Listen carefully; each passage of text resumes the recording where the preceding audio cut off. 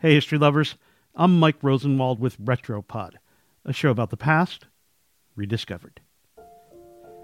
20 years ago, while working on a biography of a cinema icon, writer Gerald Clark stumbled on a previously unknown and unfinished memoir written by his subject. In a brief 68 pages, the actress detailed new, unreported revelations about her life in the limelight. Those included numerous acts of sexual harassment at the studios of Metro-Goldwyn-Mayer, MGM. The star wrote that she was first sexually harassed while starring in her first big role. You mean I'm... You guessed it. You're Dorothy in The Wizard of Oz. I dreamed and hoped for a chance like this, but I never really thought I'd be so lucky. The author and victim was Judy Garland. In recent years, a deluge of sexual harassment allegations against some of the biggest names in Hollywood has destroyed careers and angered the general public. One of Hollywood's biggest power brokers is out of a job. Harvey Weinstein fired from his own company on Sunday as allegations of sexual abuse pile up around him following an expose in the New York Times. When accusations against Harvey Weinstein surfaced in 2017, industry insiders were shocked but not surprised, noting that such predatory behavior has been going on in showbiz for as long as there have been bright lights.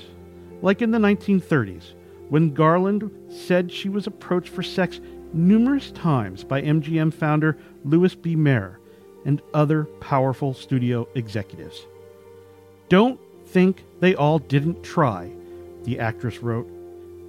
In his biography, Get Happy, The Life of Judy Garland, Clark wrote that during the filming of The Wizard of Oz, Mayer would place his hand on Garland's left breast as he complimented her on singing from the heart.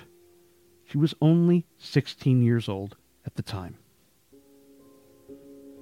Having sex with the female help was regarded as a perk of power, Clark wrote, and few women escaped the demands of Mayer and his underlings.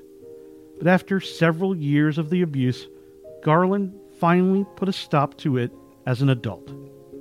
Mr. Mayer, she said, don't you ever do that again. I just will not stand for it. In response to the rejection, Garland wrote that Mayer started to cry and told her, "How can you say that to me who loves you?"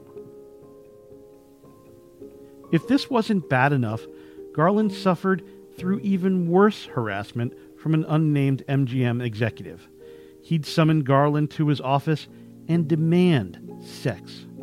When Garland refused, she wrote that he began to scream, "I'll ruin you. I'll break you if it's the last thing I do." Garland was only one of many celebrities at the time who described such abuse. Shirley Temple and Marilyn Monroe wrote about it in their own memoirs as well. In addition to being sexually harassed, people called her ugly and overweight. Biographers of the era have described how Garland was given drugs by MGM executives to help her lose weight and stay awake. Perhaps all of that abuse was too much to bear. Garland became an addict and died of an accidental overdose when she was 47. Garland's celebrity and tragic death became emblematic of the cruelty in the film industry. It's a story that never went away, resurfacing periodically in unsettling ways.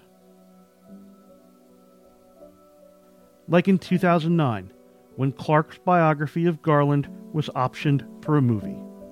Big stars reportedly signed on to the project, but the movie never made it to production, and now it probably never will. The film's producer was Harvey Weinstein.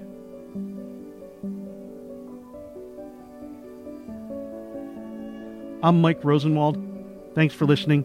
For more forgotten stories from history, visit WashingtonPost.com/Retropod.